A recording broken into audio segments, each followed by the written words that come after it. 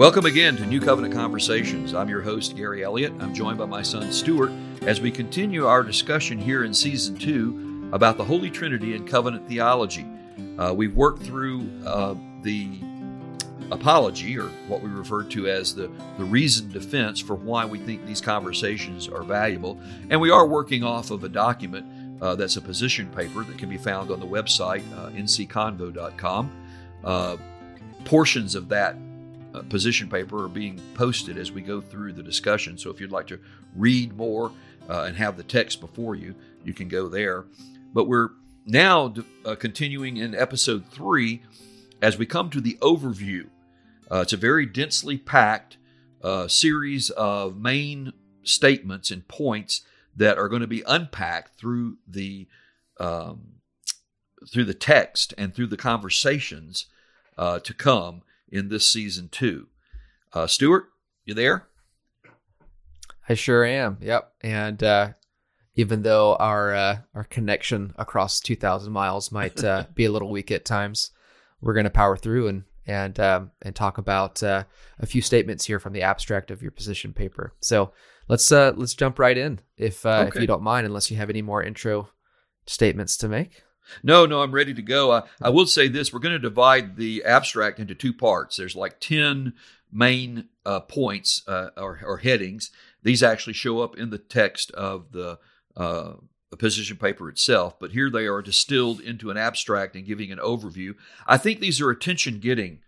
Let me also say that depending on the level of familiarity that listeners might have with the discussion over covenant theology and the Holy Trinity, I think, hopefully, we'll be able to discuss and explain these things that if you don't have the background or don't know about some of the intramural disputes, and let me also say this, the intention here is not to be controversial.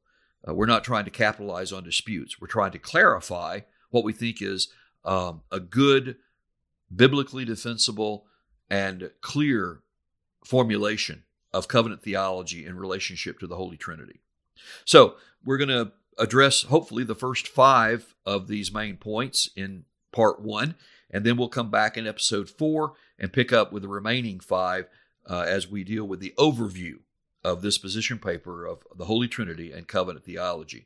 So starting with number 1, this is the statement: starting with the orthodox doctrine of the Holy Trinity, acknowledging the immanent otherness of the uncreated Creator's godness, it is doctrinally essential to maintain that as the Holy Trinity exists apart from time and space creation, but interacts within each dimension, so also does the Holy Trinity exist apart from the covenant, but interacts with and through the scripturally revealed covenantal pattern and practice of divine origin and design.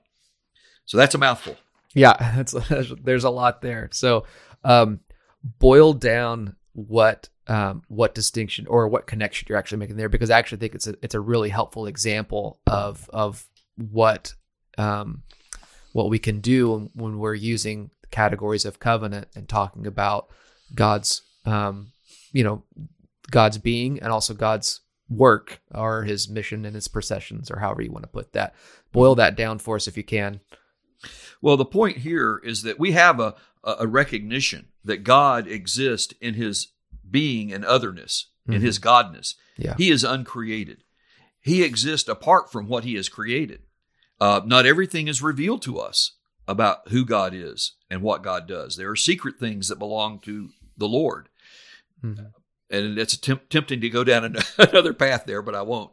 And so when we say that God is interactive with the world of his creation, and that's a huge point for Reformed and evangelical Christianity, that God is personal and God is active in the world of his creation. Yeah. He's not just an observer, right, or he's not, hands off, as it were. Mm-hmm. And so what we're saying is we acknowledge that. We acknowledge that God, the Holy Trinity, is other and is also involved. He's immanent and he's also transcendent. And so we want to simply say, okay, let's recognize that and see in reference to covenant that same reality, that God exists apart from covenant. It's not of the essence of his nature, but God chooses to act through covenant that is revealed to us in Scripture. Right. I think that's probably boiling it down as simply as I can. Okay, so would it be true and accurate to say that just as God is a creator, being a creator is not essential to his being. God did not have to create. And so just as God is that, and that's logically true and consistent, God can also work within the context of covenant, but it doesn't mean that essentially he is covenantal, I mean, in his essence. That's right. Yeah. Okay. And that's a big point. I mean, it may become more apparent as we get into the details of why it would be unhelpful to talk about God being essentially covenantal. Yeah. Okay. Because that gets into some some unintended consequences related to the Orthodox doctrine of the Holy Trinity.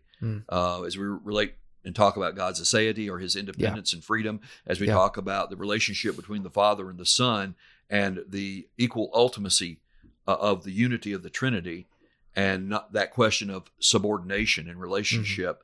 And those are very important questions. Apart from the study of the covenant, as you know, Stuart, there have been attempts to reformulate the doctrine of the Trinity.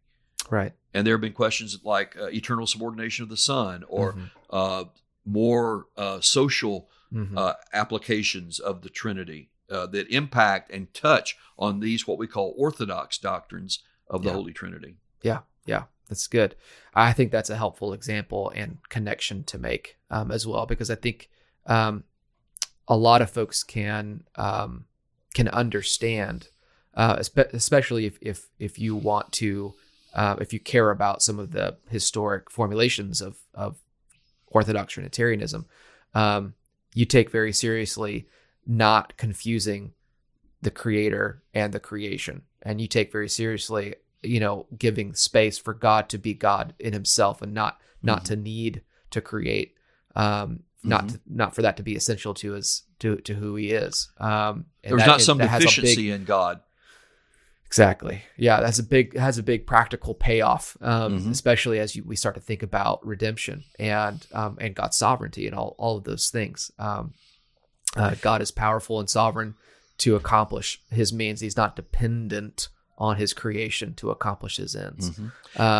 It does not detract from God's love. No, not at all. I think sometimes this is driving a misunderstanding of the social nature of love. And we think, well, if we understand love humanly, then we must sort of put that into perspective with God in just a bigger way. Right. God is loving like us, but in a bigger way. But that's not what Scripture reveals. No. And it really, I think, helps to clarify and reformulate and maybe purify our understanding of love. And so in no way, as we acknowledge God's aseity, his independence, his freedom, his otherness, his secretness, there is in none of that, there's anything that detracts from God being the God of love. Yeah. And I think here, like you said, we might need to restrain ourselves from going down another rabbit trail. But too many good things to talk about. Yes, there is, but it brings up so many things. I think we always want to say that whatever accommodations we use to talk about God, we have to allow the categories that we use to be something distinct when we're using them in reference to God. So like his fatherness. Yes, that's a familiar category, obviously, because we know what fathers are, but God is a father in a way that is not like you're my father. That's right. In a unique way. Yeah, that's right. And he informs and defines for us much about fatherness, and he doesn't share his fatherness with the Son or with the Holy Spirit. So here we get into those intertrinitarian relationships and the discrete persons of the Holy Trinity. And I think those are really important categories to maintain and to guide us as we talk about particularly how it relates to covenant and God's covenantal works. Yeah. So we don't want to unwittingly back into a compromise that would diminish or that would dishonor who God is in his otherness. Yes. Yeah, absolutely. That's something, it seems like that point kind of comes up over and over again in all of our conversations, but I think it's just really important to hammer in and keep in mind.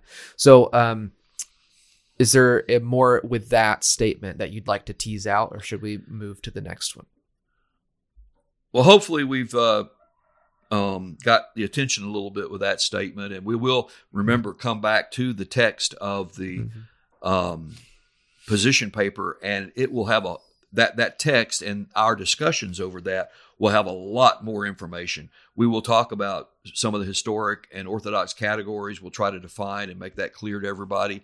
We'll, of course, be using references and acknowledging other historic theological formulations and theologians. So there's a whole lot more to come, and that will elaborate on these succinct, packed points that we're talking about today. Yep. So we can go into the second one then. And the second statement is, the relationship of the Holy Trinity to covenant theology is a deep and challenging study, and like the doctrine of the Holy Trinity, is sourced from the analogies of Scripture. The study of the Trinity's connection to covenant or covenantal theology gives preeminence to Jesus Christ being the perfect revealer of God the Heavenly Father as uncreated Creator and Savior. Acknowledging the uniquely uncreated essence, the godness of the Holy Trinity, nothing should be introduced or read back into the intra-Trinitarian council that would contradict the divine, non-communicable attributes of that godness. So there again, a very densely packed statement. I would also say that these statements are progressive. There is a development from statement 1 to statement 2 to statement 3. So there is a growing focus that these statements have in terms of the development of this discussion over the Holy Trinity and covenant theology. So, Dad, first, so that term analogies of Scripture, that's actually kind of a more technical term. Perhaps you'll come across it in if you're reading theologies and whatnot, you'll hear that phrase, the analogy of Scripture. So what does that mean when we use that in reference to theology? Well, Scripture reveals to us, in this case, the things about God, and often it uses categories that we can connect to. And so we talk about, for example, pronouns, names of God, pronouns that are used. We see various themes, like, for example, the themes of God as Creator or God as Savior. And so those analogies, the analogy of reason and faith, are given to us through Scripture. And of course, what we say is that these are not exhaustive of who God is. Sometimes they are analogical to reveal to us aspects of God that we couldn't know. Now, Scripture says that by creation itself, there is a powerful truth and a conscientious acknowledgement within the human soul that God is Creator. But then Scripture goes on to reveal the way of God's Savior, being Savior. And that's sometimes we refer to the general and special revelation in those ways. But the fact that God must condescend because of the distance between God as uncreated Creator and created image bearers, God, when we say must, by the necessity of the difference in being and existence, God must condescend. God must voluntarily come down to the level of accommodating human ability to understand and to know Him. And God does this. He is a knowable God, but our knowing of God is not exhaustive of who God is. I don't know, does that help what we're talking about as far as analogies of Scripture go? Names of God, pronouns that are used, descriptions, sometimes human attributes that are used to represent God, like His arm is not shortened that He cannot save, or the eye of the Lord goes to and fro. All things are naked and open to the eyes of God with whom we have to do. I mean, some of those are examples, I guess. You might have some other ones that would be helpful. No, those are all great. And I mean, there are some, even when we speak of, Father and Son and Spirit, but I think recognizing, we talking about the analogy of Scripture, a lot of that hinges on your doctrine of Scripture and what you believe Scripture to be. Is it the inspired Word of God? Is it inspired by the Holy Spirit? And do we have access and the ability to understand these things, through the work of the Spirit to reveal and to bring knowledge of these things? And so even those analogies, we use Scripture, all of Scripture, to help us understand what to do with particular phrases that we come across in the Bible. Some of those can be more tricky than others, but the analogy of Scripture basically tells us interpret Scripture with Scripture. Use the Bible, use all of the Bible. If it has one ultimate author, which is God the Holy Spirit, then he clarifies himself. In other words, that doesn't mean everything in the Scripture is alike, clear unto itself. But it does mean that we can use other places in Scripture to kind of help us clarify, gain more understanding, and whatnot. So there are tricky places. That are just harder. So like one of the big ones would be when God repents, but also we Scripture tells us that in God there's no shadow of turning. There's no change in God. So how do we reconcile these two? Well, we use Scripture to help us clarify and interpret those things, and that's an important interpretive principle, I guess you'd say. Yeah. I take a lot of consolation that Peter wrote and said, our brother Paul has written some things that are hard to understand. Yeah. Right. And that's true. And yet also, as we study Scripture, Scripture does become a lexicon unto itself. And that's not to say that we don't value the historic study, the historical grammatical study of the languages of Old Testament and New Testament, and scholars that have worked, faithful scholars that have been diligent translators, and we appreciate that work. And we recognize that Scripture does interpret Scripture as deep and as extensive sometimes as that is. Also, we find in Scripture that there are words and concepts, themes and ideas that are self-revealed. One of the ones I like to use is that the Apostle Paul takes and redeems the word agape. In Greek and Roman culture, agape had just become kind of a vanilla word, sort of like we use today. Oh, I love my dog. I love ice cream. I love my children. I love my wife. I love my husband. We just lump it all together. Yeah. And so, the Apostle Paul takes and redeems that vanilla word in connection with the salvation that was accomplished through the death, burial, and resurrection of the Lord Jesus Christ. And that becomes the supreme self-giving, sacrificing, transforming love that is identified with the Lord Jesus and his accomplishment, Yep. And there are other, the Apostle Paul invents some words, that are theological. And then, of course, in the Old Testament, we have concepts, themes, and words that are elaborated for us. The names of God are so rich. And so that's, what we're talking about in reference to the analogy of Scripture. Yeah. Good. Okay. So let's continue on there with that. And statement. So the main point that we were saying about number 2 here is that we want to guard reading back into the doctrine of the Holy Trinity, anything that would compromise, anything that would not be fitting to that essential divine nature. And what we're saying is that from the revealed pattern and practice of covenant, from the elements that are repeated and identifiable in the covenantal order of God's works, they do not properly fit into God's essential nature. Right. And the big one there would be subordination. Yeah. But there are other aspects as well. Yeah. Yeah. There's also another statement here. The study of the Trinity's connection to covenantal theology gives preeminence to Jesus Christ being the perfect revealer of God the Father as uncreated creator and savior. So can you elaborate on that in relation to what we've talked about on that point? This is the new covenant in my blood. Jesus has the preeminence. He is the fulfillment of God's covenantal promise, of God's condescension. And when we talk about that sort of abstract notion that we could only have any fruition of God as our blessedness and reward by some voluntary condescension on God's part, that is ultimately demonstrated to us through the incarnation, the resurrection, and the glorification of Jesus Christ. He reveals the Father to us. No man has seen God at any time. Philip, if you've seen me, you've seen the Father.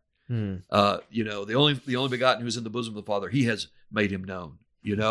And so that's very rich. Actually, we will connect with that a little bit even pre-fall in the original covenant with Adam. We talk about how did Adam know God, and well, I don't want to jump ahead, but we'll get into some discussions about how the agency of the Son is the revealer, the perfect revealer. No man, Adam included, no man has seen God at any time. The only begotten who is in the bosom of the Father, he has declared him. So the focus of covenant theology, and I was being very sincere when I said that, when Jesus said, "This is the new covenant in my blood," that is the ultimate revelation of the covenant, is the person and work of the Lord Jesus Christ. He is preeminent. Very good. All right. Any more we want to add there to that statement? We'll let it stand as it is. Yeah, I guess we should go on to number 3, because I know we're working through this. I'm not even sure how much time we've used up so far. So the third statement is, the many attempts to define the term covenant miss the main point, that the scripturally revealed divine covenantal pattern and practice is both a structure of continuity with changing content. Therefore, the biblical theological use of the term should stand apart as covenant, informed by scripture content and not pressed into a mold of extra biblical sources. So when we talk about covenant, we should talk about covenant with Abraham, new covenant, everlasting covenant. That's a really big firecracker right there. Yeah. So now you're getting a little more more critical. Into the disputes. There we go. Yeah. And this really is at the very heart of the thesis, and that is the term covenant is defined for us in Scripture.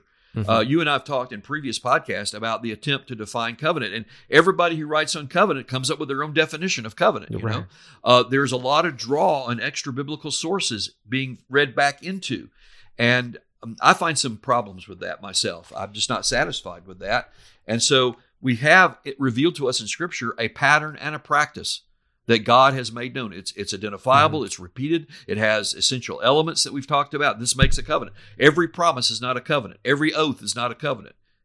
There are false covenants. There are counterfeit covenants. There are false oaths.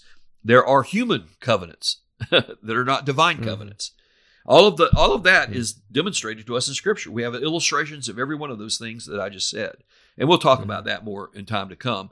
So the argument here is that the Bible defines covenant for us. Let's look at that and let's be consistent with it. And it's not wooden. I'm not saying that this term covenant is just a block of wood, but I'm saying we do have the context of Scripture, and we do have the elements and the details that are identifiable, so that we can talk about a divine biblical covenant with certainty. So we've talked a bit before, a little bit about approaches to Scripture. One of them being sort of a biblical theological approach, and one of them being a systematic approach. And I think we talked about that last season. We were talking about hermeneutics and whatnot, and sometimes you'll kind of get a flavor or a shade of a theologian that they tend maybe towards one or the other as more helpful or beneficial. And sort of where I've landed is that they're actually two approaches that are both essential to each other and really helpful to understanding Scripture and developing categories well. And so as I've been thinking about this, and I think I was listening to something the other day that kind of brought up this idea that it might be possible to have a biblical theological approach to covenant that's going to develop covenant through the unfolding covenants in Scripture. And so you're going to look at the successive covenants, covenant with Abraham, covenant with Noah, covenant with Moses and Israel, covenant with David, new covenant, you're going to look at those in a biblical theological way because that's how they unfold plainly in Scripture. But then perhaps another legitimate way to do it is to look at it in a systematic theological way. And that's where you might, introduce systematic categories of, say, covenant of works, because that's not a clear term that comes up in Scripture, but you might use systematic categories to help defend that covenant. And then covenant of redemption would also fall into that as well. So is that a legitimate way to kind of to approach covenant and defining covenant even? If you say, we can look at a biblical theological way, and then we could also look at it in a systematic way. Yeah, I'm very much in agreement with you. I think they're handmaidens. I think systematic theology is the older sister, and biblical theology is the younger sister, but they are not and shouldn't be pitted against one another. Mm-hmm. I think that, for example, what we're talking about right now in terms of the Orthodox doctrine of the Holy Trinity would be more leaning toward systematic theological categories and development. And then we're bringing that to bear on the question of biblical covenants and the outworking and revelation of God's works through covenant.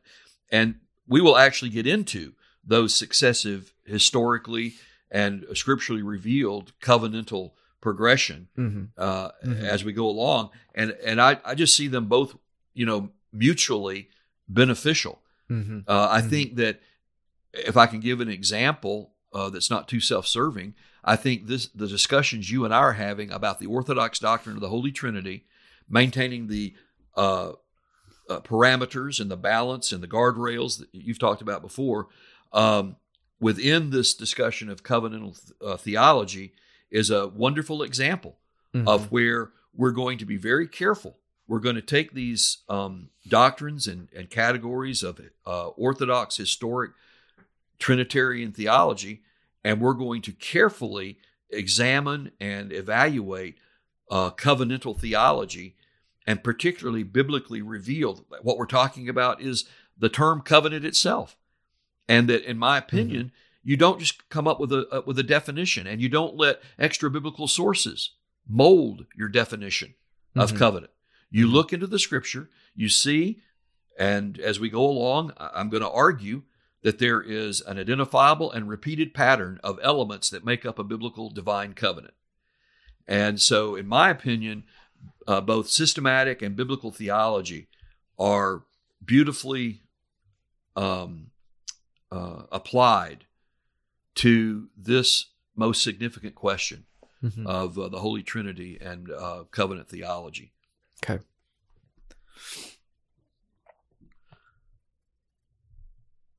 All right. Should we? Is there more that we need to tease out there on that one?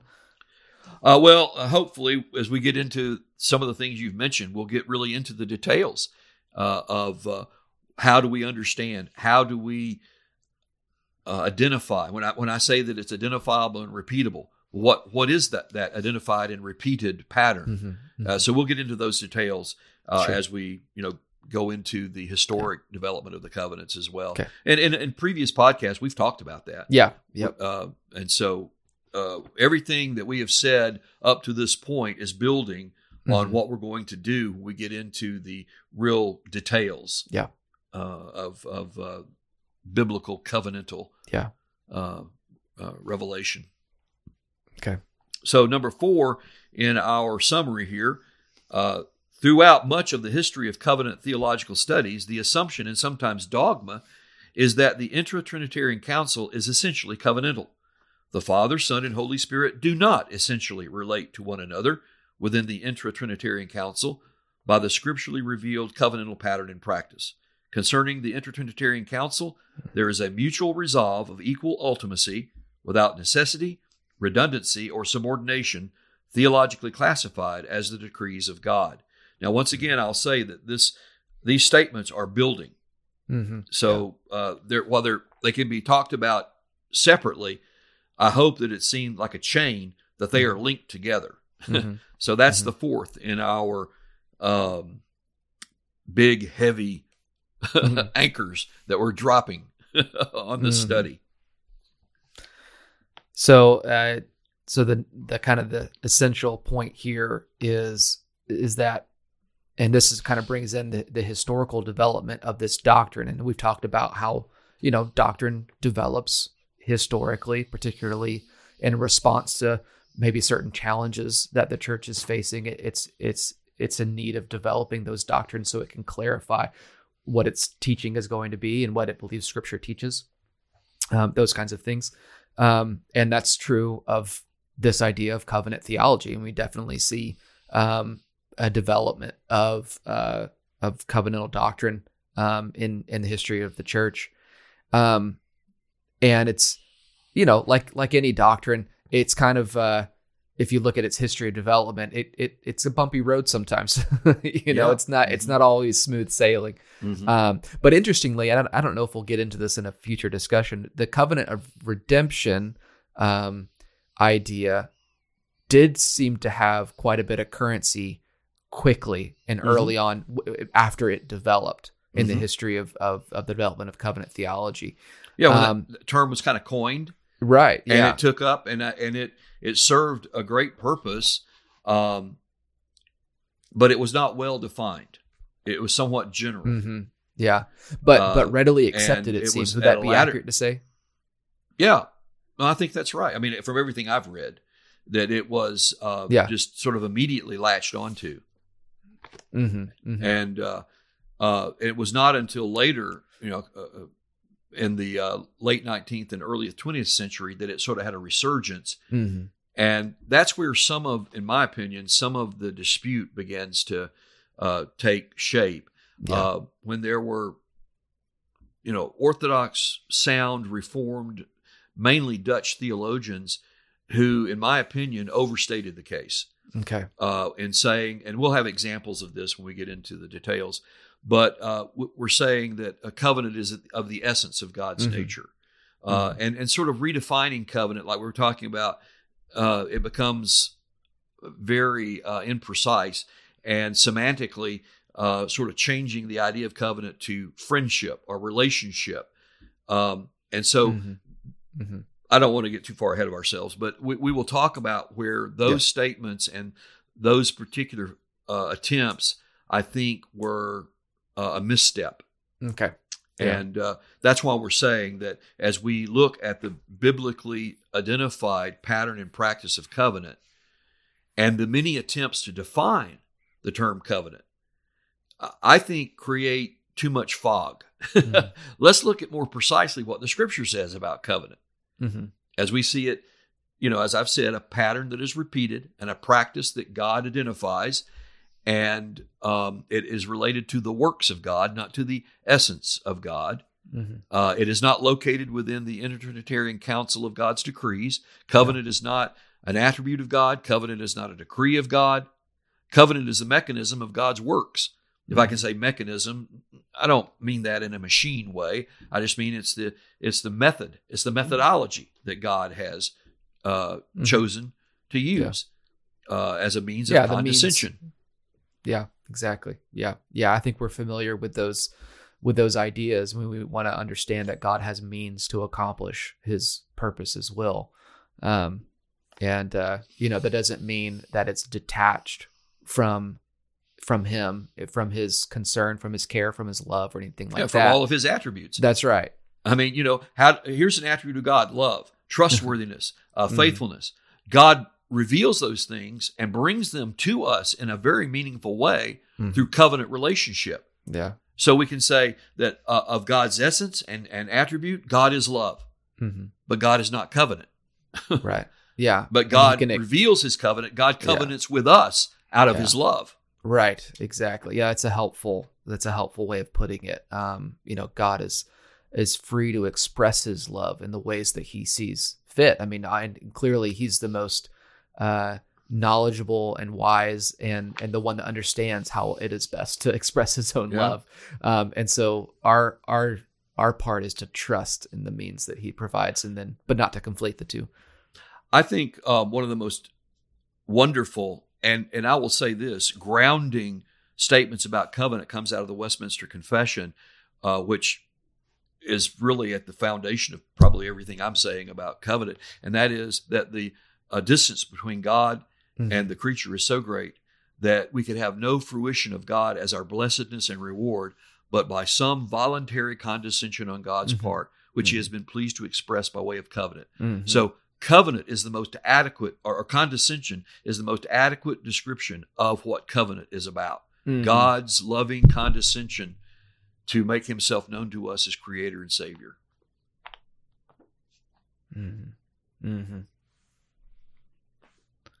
So that's a big one that we're going to have to unpack. So, and we will unpack all of these, but that's a pretty big one. It's a big claim. It's challenging some of the history, not the history, but it's just challenging some things historically that have developed, recognizing that these some are of the there. lines, some of the lines that have been followed, and I think go too far, and in reflection are not really helpful. Yeah, and we need to reel that back in, I think. Yeah, I would say, just to emphasize this point as well, concerning the Intertrinitarian Council. Now, when we talk about the Intertrinitarian Council, we're talking about those agreements and communications between the Father, Son, and Holy Spirit. Typically, we refer to this as ad intra decrees, the council of the decrees of God. Decree in that it's comprehensive, decrees in that we break it out into distinguishable categories like creation, providence, predestination, and election, typically and historically in Reformed theology.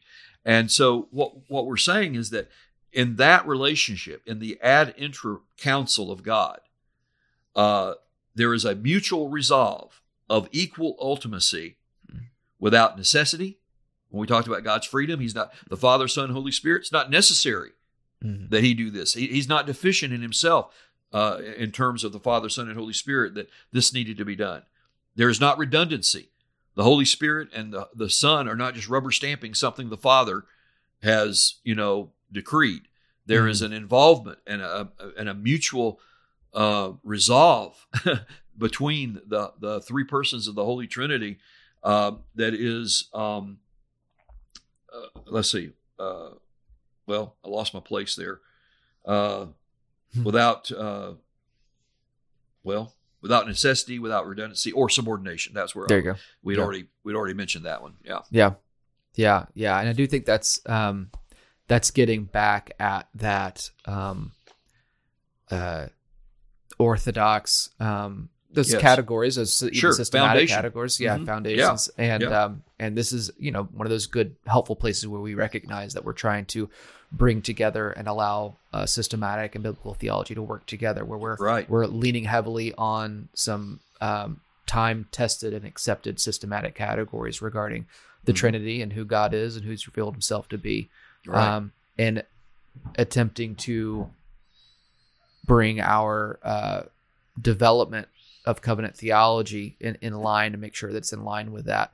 And all of those things, and I think we've talked about this, it's going to probably be necessary for us to have a conversation just on Trinitarian theology. I think so.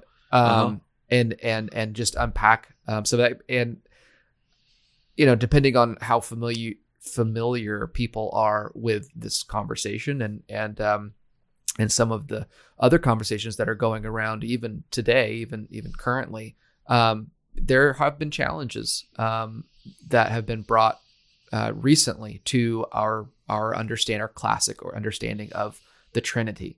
And so this is actually a pretty big conversation going on right now. And it'll be really helpful, I think, to set down some groundwork there, and defend some of these statements when we say that, when Father, Son, and Holy Spirit agree to enact and to work, they're not being redundant with each other. Why is that even necessary to talk about? Well, it gets at something that tries to preserve the essential character of one God, three persons, and one will. And we don't have three different gods with three different wills. That's right. Those kinds of things. So all of these statements try to get at something that's trying to preserve our classic orthodox and, of course, we would say biblical understanding of Mm-hmm. who God has revealed himself to be. How can we be most biblically consistent? Yeah. And we don't jettison what has been handed down to us, as Jesus said, the housekeeper, the Mm-hmm. master of the house, who brings out of his treasure things old and new. And Yeah. so we are trying to maintain that balance. And also, along the lines of what you were saying, this is not just arid academic disputation. We're not intellectualizing here. We're not trying to get some kind of one-up gamemanship by trying to divide and dispute and multiply controversies. We want to hold to that which is good, Mm-hmm. and we want to guard against that which is even unwittingly of concern and eroding Mm-hmm. of the foundations that God has given us.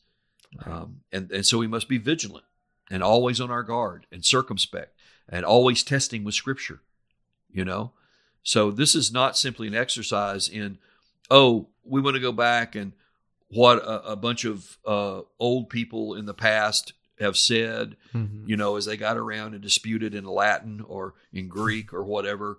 I think that's a sad miscaricature, or no, I guess that's a sad caricature of what we're appreciating in reference to our historic, classical, Mm-hmm. systematic theological doctrine. As we've said, that the doctrine of the Holy Trinity, it is the crowning doctrine of our Christian faith and life. Everything hinges on it in terms of Christian Right. belief. Right. Right. So our fifth statement, this gets us halfway through the abstract and the overview of the main points that the position paper and our subsequent conversations will be about. The fifth point is the divine decrees of creation, providence, predestination, and election issuing from the Inter-Trinitarian Council superintend the compact of salvation, the Pactum Salutis, for the outworking of the counsel of peace. What the Inter-Trinitarian Council freely wills, decrees, the economic Trinity's works unanimously fulfill covenants.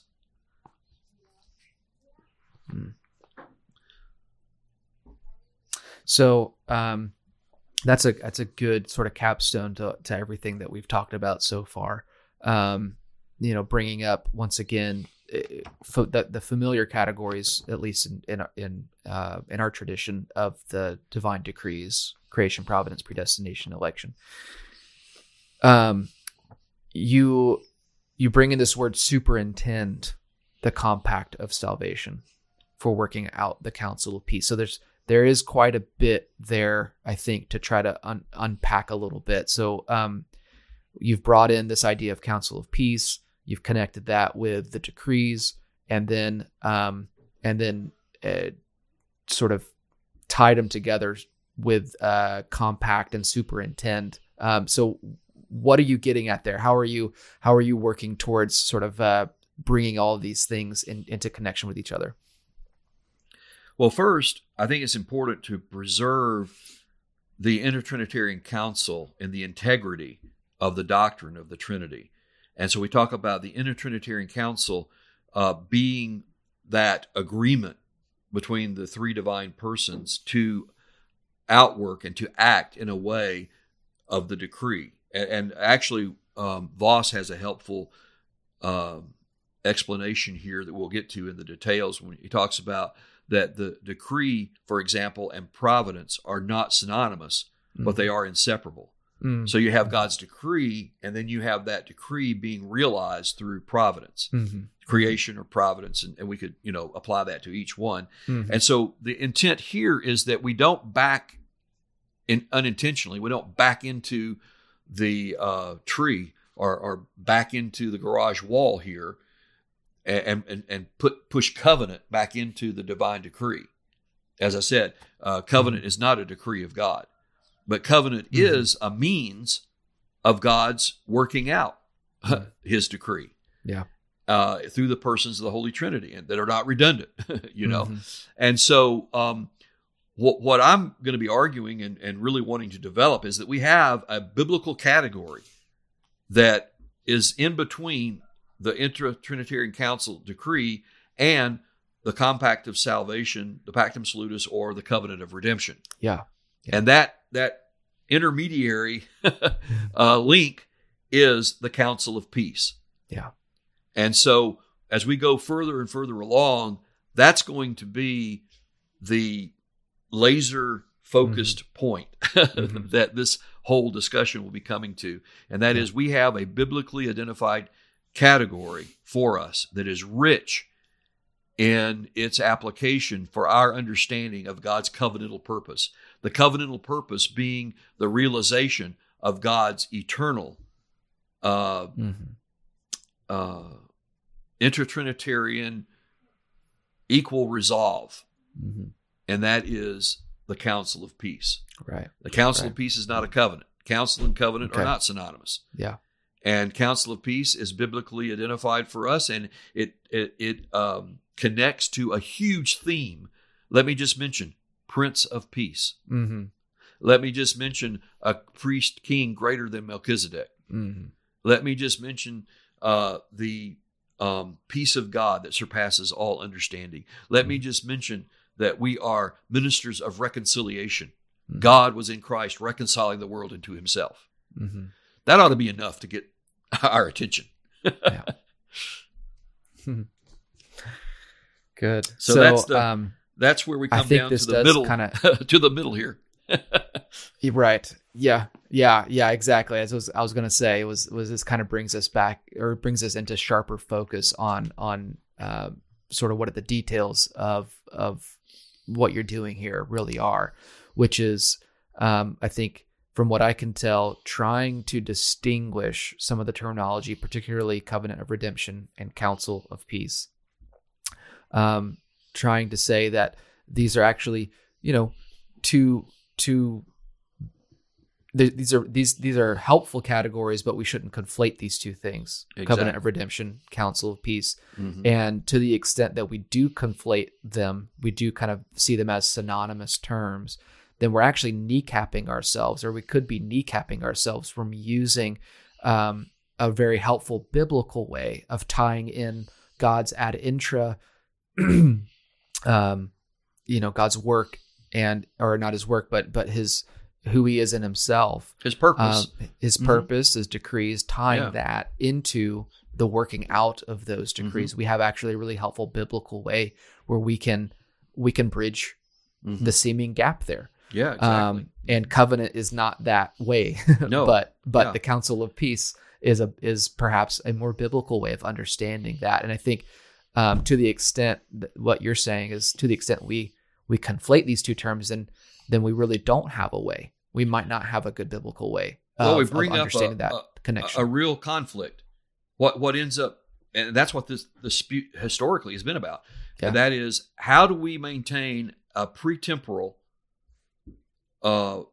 purpose and work of God in connection with covenant without backing covenant, ultimately subordination, into the essence, the purpose, the decree of the Holy Trinity. Yeah, and that's a big issue to want to tackle, defend, and correct. Exactly. Yeah, and it's not an easy one, and I think it hopefully is clear that it requires this kind of sort of breaking down of the terms and understanding the biblical data, and even understanding some of the historical formulations and where we can clarify. And I think that last statement does a good job of basically laying out the terms of the discussion. And so, we're bringing all this stuff sort of here to a point to have to say that these are all the kinds of conversations and terms we're going to have to talk about. The decrees, the intra-Trinitarian Council, easy for me to say, compact of salvation, council of peace, these are all things we're going to unpack and try to give some clarity to, and formulate perhaps in a way that's not novel, but just kind of is developing hopefully further along in the whole conversation that really has been going on for quite some time. I like to talk about refinement. Yeah. I, for a long time, in 40 years of pastoral ministry, determined I would not preach controversies. I was going to preach the Holy Scriptures. Now, there are some controversies in Scripture, and we meet those things head on. But this approach to the study of covenant theology and the Holy Trinity is not rooted in controversy. Mm-hmm. The attempt, as I said, is not to make accusations or to try to defame or that kind of thing. It's really driven by a desire for clarity and for refinement. As we go along, we'll talk about the fact that some of this terminology and some of these developments and some of the various schema have been offered and refined along the way. Mm-hmm. And some of it helpful and maybe some of it, not as helpful. Mm-hmm. Mm-hmm. And so that's really my disposition. Yeah. Is wanting to refine and clarify. Yeah. I almost hesitate to use the term reformulation, but that's really, right. That really is what it comes down to, wanting to kind of reformulate. And I am puzzled. I'll be honest with you. I am puzzled why the covenant or the Council of Peace has seemingly been overlooked. I mean, that's one of the proof texts historically, but it isn't elaborated on a great deal. Yeah. And then there seems to be, as you said, this problem of conflating some of these terminology. Well, Council of Peace and Covenant of Redemption are really the same thing, or the Pactum Salutis. They're all just sort of synonymous. And I don't think that is adequate. I don't think it's accurate. Mm-hmm. Mm-hmm. Yeah. Yeah. And I think that's a valid point. I think, like you said, when I've come into discussions of the Council of Peace, it is always in this development of the Covenant of Redemption. And I guess I've never connected the dots before because I really wasn't looking for it. But that does seem to be the case. That one, it's a very popular proof text if you want to put it like that. Sure, you're right. For the Covenant of Redemption, it's one of the go-tos. Mm-hmm. I would say though, without that proof text, you can develop a doctrine of the Covenant of Redemption, a doctrine of the covenant. I would say very similar to the way you can develop a doctrine of the Covenant of Works with Adam before the fall. So I would say it's not essential, and I think others would agree with that as well. And because it's not an essential proof text to something like the Covenant of Redemption, that to me opens the door to ask, well, maybe actually the Council of Peace, we can understand it. Yeah, maybe it's something else. Exactly. Yeah, we can understand it a bit differently than our formulation, our systematic formulation of the Covenant of Redemption. I think that's an important thing to keep recognizing as well. The formulation, the doctrinal formulation of the Covenant of Redemption is a systematic category. Mm-hmm. Okay. That doesn't mean it's deficient in any way. I don't see systematics in that light. Mm-hmm. It just means that's the approach you take to something like the Covenant of Redemption. By the way, the Trinity is also a systematic category, and yet it's one of the essential doctrines of our faith. So all that's to say is, I think we're on safe ground to refine this. It seems to me, and I'm looking forward to digging in to all the data and digging into Scripture, particularly to try to bring this into high relief as we do so. Yeah, it's a rich study, and I think because it is motivated by a genuineness to have a clarity and a biblically founded and thoroughly nuanced understanding of God's covenantal condescension out of love and his richness of his goodness, and as it essentially deals with creation and salvation, creation and redemption. You really can't overstate how important it is. Yeah. Well, and like I said, I keep coming back to this. Jesus said, "This is the new covenant in my blood." How can you overstate that? Right. Yeah. Yeah. The height of his earthly ministry. Right.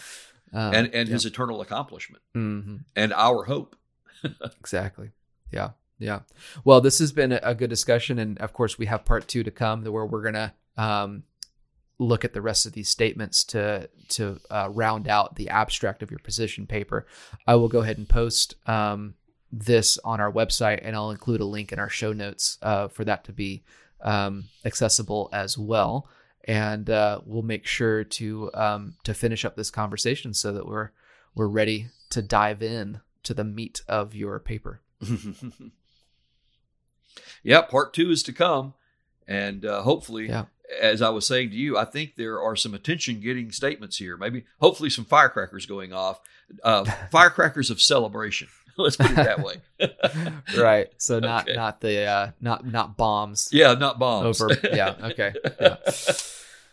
Okay. Well, good. It was a good conversation, and Dad, unless you have any closing comments, then I think it's time for us to sign off and say that it was an enjoyable conversation, and we'll look forward to next time. Yeah, I look forward to following up and getting more into this, and really appreciate your involvement with this, Stuart. I appreciate all the technical work you do, but mostly just the good conversation that we enjoy to deepen one another's faith, calling to deep, and iron sharpening iron. Exactly. Yeah.